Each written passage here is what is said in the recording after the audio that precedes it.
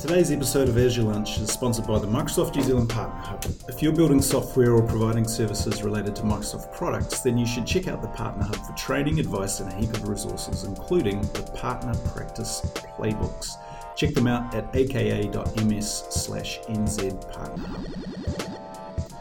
Welcome to Azure Lunch. It's our regular podcast on news and views from Microsoft Azure with a Kiwi slant.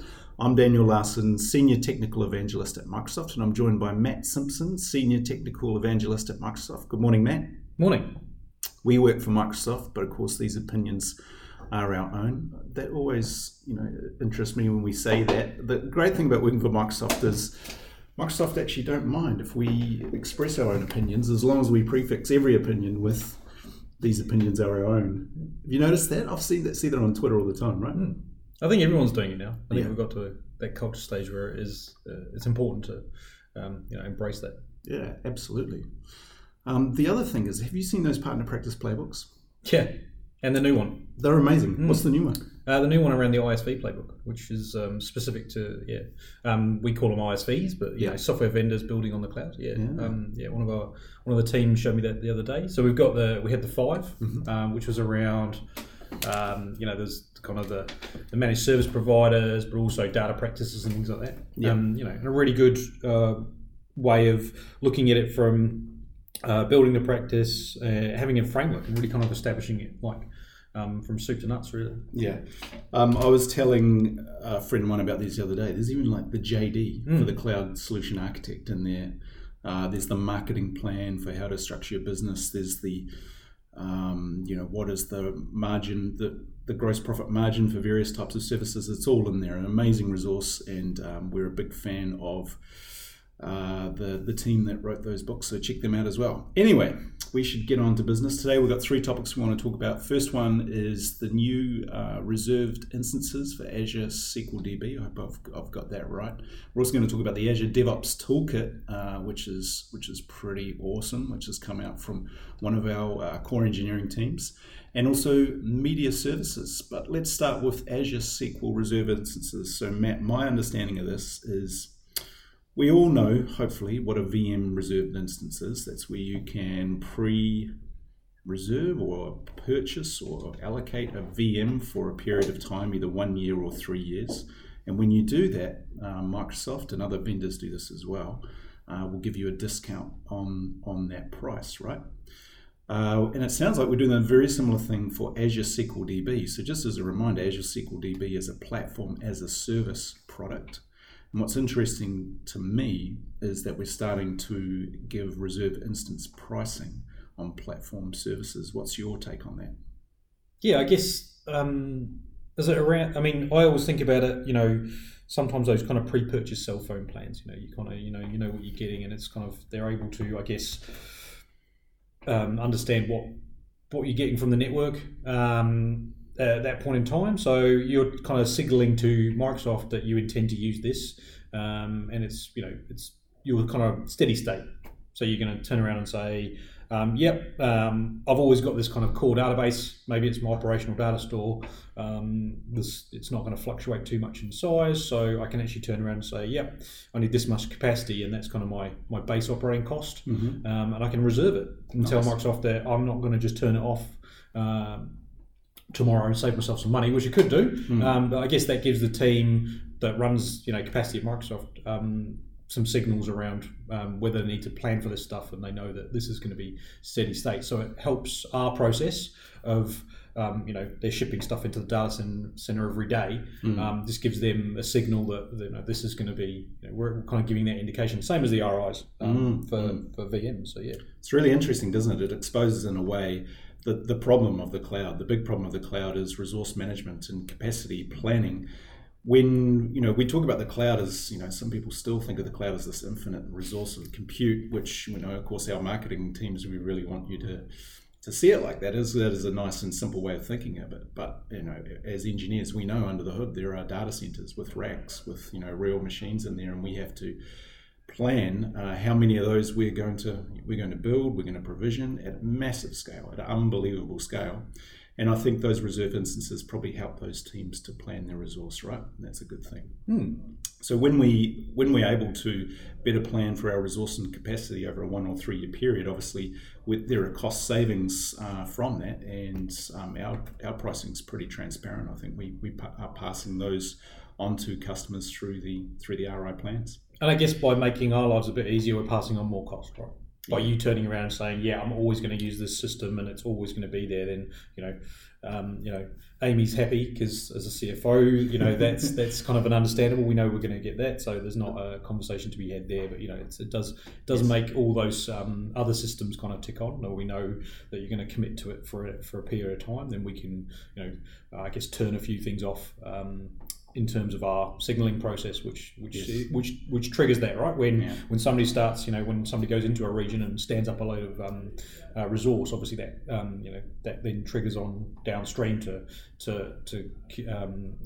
get that just in time motion going, and more and more signals fire off saying, right, we're gonna reach capacity X period of time, and that's kind of pushed it over, or change the velocity, I guess. So we're now having to push more resource in. Yeah, exactly. And of course, the Amy you're referring to there is Amy Hood, our wonderful CFO globally. And if you haven't seen a talk by Amy, I suggest you Google it on Bing for sure. It's got some great vision in terms of how we plan that right down to a financial level, which is an interesting aspect, even as an engineer, I find, to think about cloud. All right, so one last thing on that. There is, some of us will understand the DTUs model. That's the Database Transaction Units model for, I guess, purchasing Azure SQL DB. For the reserve instances, we need to move to the vCPU model. To me, that sounds like an abstraction of a CPU. They're not, obviously, there's not, your SQL database is not running on one VM under the hood. We've got a massive fabric and cluster underlying that. But is that the way to think about it? 8 cores, 12 cores, 16 cores, that sort of thing? Yeah, I mean, it's still all underpinned by Service Fabric. So Service Fabric is our cloud orchestrator that Microsoft built for this purpose, and one of its its key tenants is running Azure SQL amongst other things. So it's still running that under the hood. But yeah, I think it's just a case of separating it out to give people a more DTUs. DTUs was always a change, right? And it was there was some tools that could, there was some third-party tools. There was some work that people did to say, how do you map this? But I think we're now moving to a model where you can just turn around and say, well, I had this on-prem or this in a VM. It's a bit easier to think about it like that. So if you are going through that transition from DTUs to vCPUs, definitely check out docs.microsoft.com. There's some great articles on that, and maybe we can do another session on that in this podcast on a future date. Cool. All right. Next topic, Azure DevOps Toolkit. So I saw this on Azure Fridays. That is a fantastic podcast.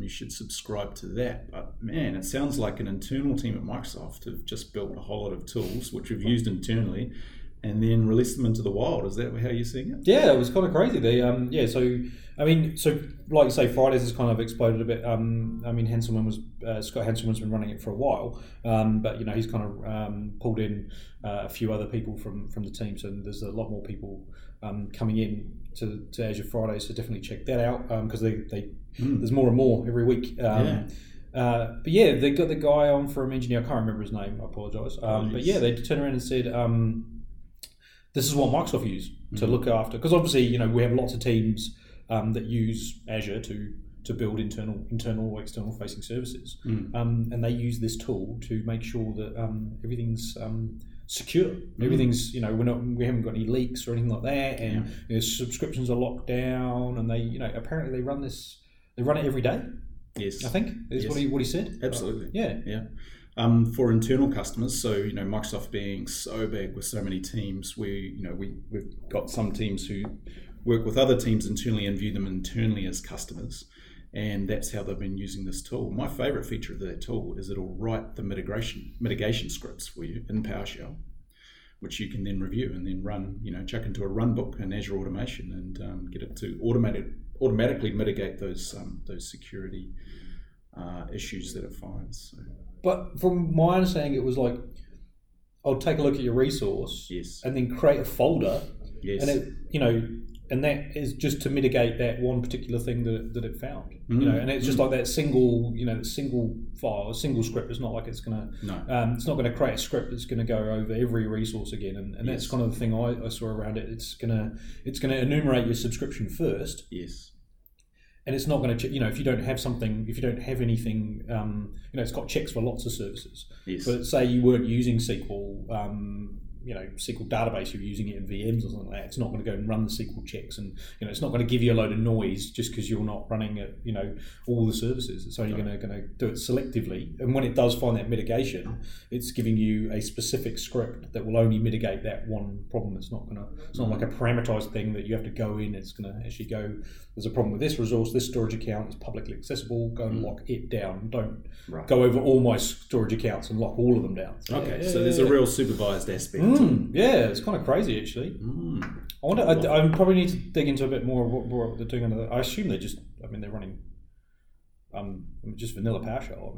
And some of the modules. I don't know if they're using Pest or anything like that. Well, that ARM API, the ARM API, which is the Azure Resource Manager API, is getting richer and richer. There's hundreds of APIs under that API, and they're bumping those versions all the time. There's a major feature that we can't talk about coming out very soon, which is going to overlay a whole lot of really cool tools over that, and hopefully that'll make it into our next edition. But yeah, that's how we manage. It's how all of our teams manage resources in Azure, and I guess that script and that toolkit is just leveraging that great work as well. Yeah, it's great to see where the teams have been really good. I think we talked about the playbooks early on, and I think some of that. Some of the team, Eduardo Castaner had been really a big proponent inside Microsoft around those playbooks, but he worked really closely with Microsoft IT. And to really share their story about how they'd changed. And that's an amazing story. That's great. I think it's really good how we're telling people how Microsoft has a big IT internally, and that story is just as valuable to anybody that's kind of moving to the cloud. And if we can give them assets that they can use, I think some of that the auto shutdown stuff, the idle VM stuff was around Microsoft IT that came out, because Microsoft runs a lot of VMs internally for IT, and they were shutting them down, because of idle time. So I think it's great that some of these tools that we're using internally, we're just kind of pushing out and making kind of everybody benefit from the work that we're doing internally. Absolutely, open source and free, and you can take a PR on that stuff as well. If you think you've got a config that would suit that toolkit, you can take a PR on that project. It's amazing. Really good. Okay, and so last one now, media services. So boy, I've really been enjoying working with Azure Media Services just very recently. It's something I've wanted to work on lately. We've got a wonderful customer in Wellington who's looking at using media services extensively for video encoding, but it sounds like there's a lot more to it than that. What's your experience been like, Matt? Yeah, it's been great. We've had a great chance to work with the product team over in Redmond, and they've been really helpful on getting us to help us with this customer down in Welly. And yeah, just the advances that we're seeing in terms of, I love the video indexer. The video AI is just really, really cool. That's unreal. And so tell us about that indexer. What sort of assets do you get out of that? You can get so it will do speech to text, and so it will take the audio channels. So standard, pretty good transcription. Yeah, right? really good transcription. It's using some of our COG services, so it's actually kind of that video intelligence coming in and giving you a transcript of the audio. So media services' base kind of functionality is to encode video, obviously. Yes. But then it takes that audio file and then pushes it through COG services and actually pulls out the text, which is great, right? So now we can close caption everything. And that's really good. I certainly, even just from an accessibility point of view, I still prefer it where, sometimes just having the transcription on anyway, just because, when you listen to it, but also reading it at the same time, it really, sometimes for technical stuff, it really syncs. It's a better way for me to learn, and I really, really, really like that. The ability to detect faces in the video stream is another standard kind of preset. You can just say, pull the faces out of the video, and then it has another cool feature, which is points of interest. So it will turn around and say, I've got, I found this face at 1 minute 50 in, and you can, if you don't want to see, me talk, and you just want to skip straight to Dan's presentation, it will detect that you're, for example, 10 minutes in, and you can just, you can kind of drag the slider bar. It's great. We use it for internal. We process our internal shows anything that's kind of live broadcast to the teams. They publish through that. Azure Friday, for example, definitely seeing some AMS artifacts in their podcast feed when I was reverse engineering it the other day. So really good. Yeah, and of course does all the basics really well that you would expect from an encoder. Thumbnails, as you mentioned. The spriting story is pretty good, and you can have profiles of different encodings of video. And if you know the video world, they're pretty varied. There's a lot of good domain knowledge tied up into that product, and there's a rev coming soon. V3. We've been hacking on the V3 API. We have indeed. V3 API, just a bit more of a cleaner API surface, but also just the ability to do some more events-based stuff and some custom logic as well. So what we found was we could actually put some more. Puts our own custom metrics inside, or our own custom correlation data as part of the submission process, which was super handy because we need to create a workflow. So actually, when we actually call the encoding job, we can pass some of our application logic to it, which we can then pull out later on down the track. And tied in with that, we're actually using Event Grid to trigger these things. Nice. So when Event Grid is obviously our pub sub service in the cloud, does all the plumbing for us. So when events happen, we can trigger them. So the nice thing is when I submit an encoding job, when it's done, it can tell me, as opposed to me constantly having to poll the API. And then, I can do back off and, I can poll it every minute or something like that. But it's nice not to have that compute doing kind of a pointless task, right? Because it's coming back just saying I'm not finished yet. That's a waste of CPU cycles and things like that. So now we can just get media services to tell us when it's done, and we can really kind of build those event-driven flows. And that was a big, the customer that we're working with, as an example, we're doing that and having to run compute. So they're still running those compute all the time just to handle that workflow. Where now we can move to a completely event-driven model and serverless. Indeed, yep. Awesome. And how cool those Postman collections. Oh yeah, that was amazing. So I wish, and I've said this to the product team. I wish a lot of our other teams did this. But yeah, in terms of that API, it's great. They've got a little GitHub repo, which has just got a Postman collection. Postman's just it's a free download tool. If you're doing anything with APIs, you're probably already familiar, but it's great just to kind of explore things without writing too much code. And what you can get now is these collections, which is basically somebody's done the API for you, right? Pre-written all of the the puts, the posts, the gets, all of that, pre-loaded the bodies, everything's ready to go, and you can just basically walk through that API inside Postman. So if you love Postman and you know the collections, then check that out. I think that's such a good move. I love that the way they link the bearer token between the requests. Do they? Yeah. I didn't know that. Because there's a collections environments file as well. So there's a collection environments file that you can use, which gives you all the environments to plug it in. But the first point of the first entry point to those, and most APIs, is get me an auth token. Of course. You can store that as a variable in the collection. Nice. So you can just go get that, and then the next. So when you do a get on the bearer token, the next. You just open up a new tab for I want to list all the jobs in media services, and it uses because it's got that magic string. It stores that for the next one. Wow! So you don't have to cut and paste the.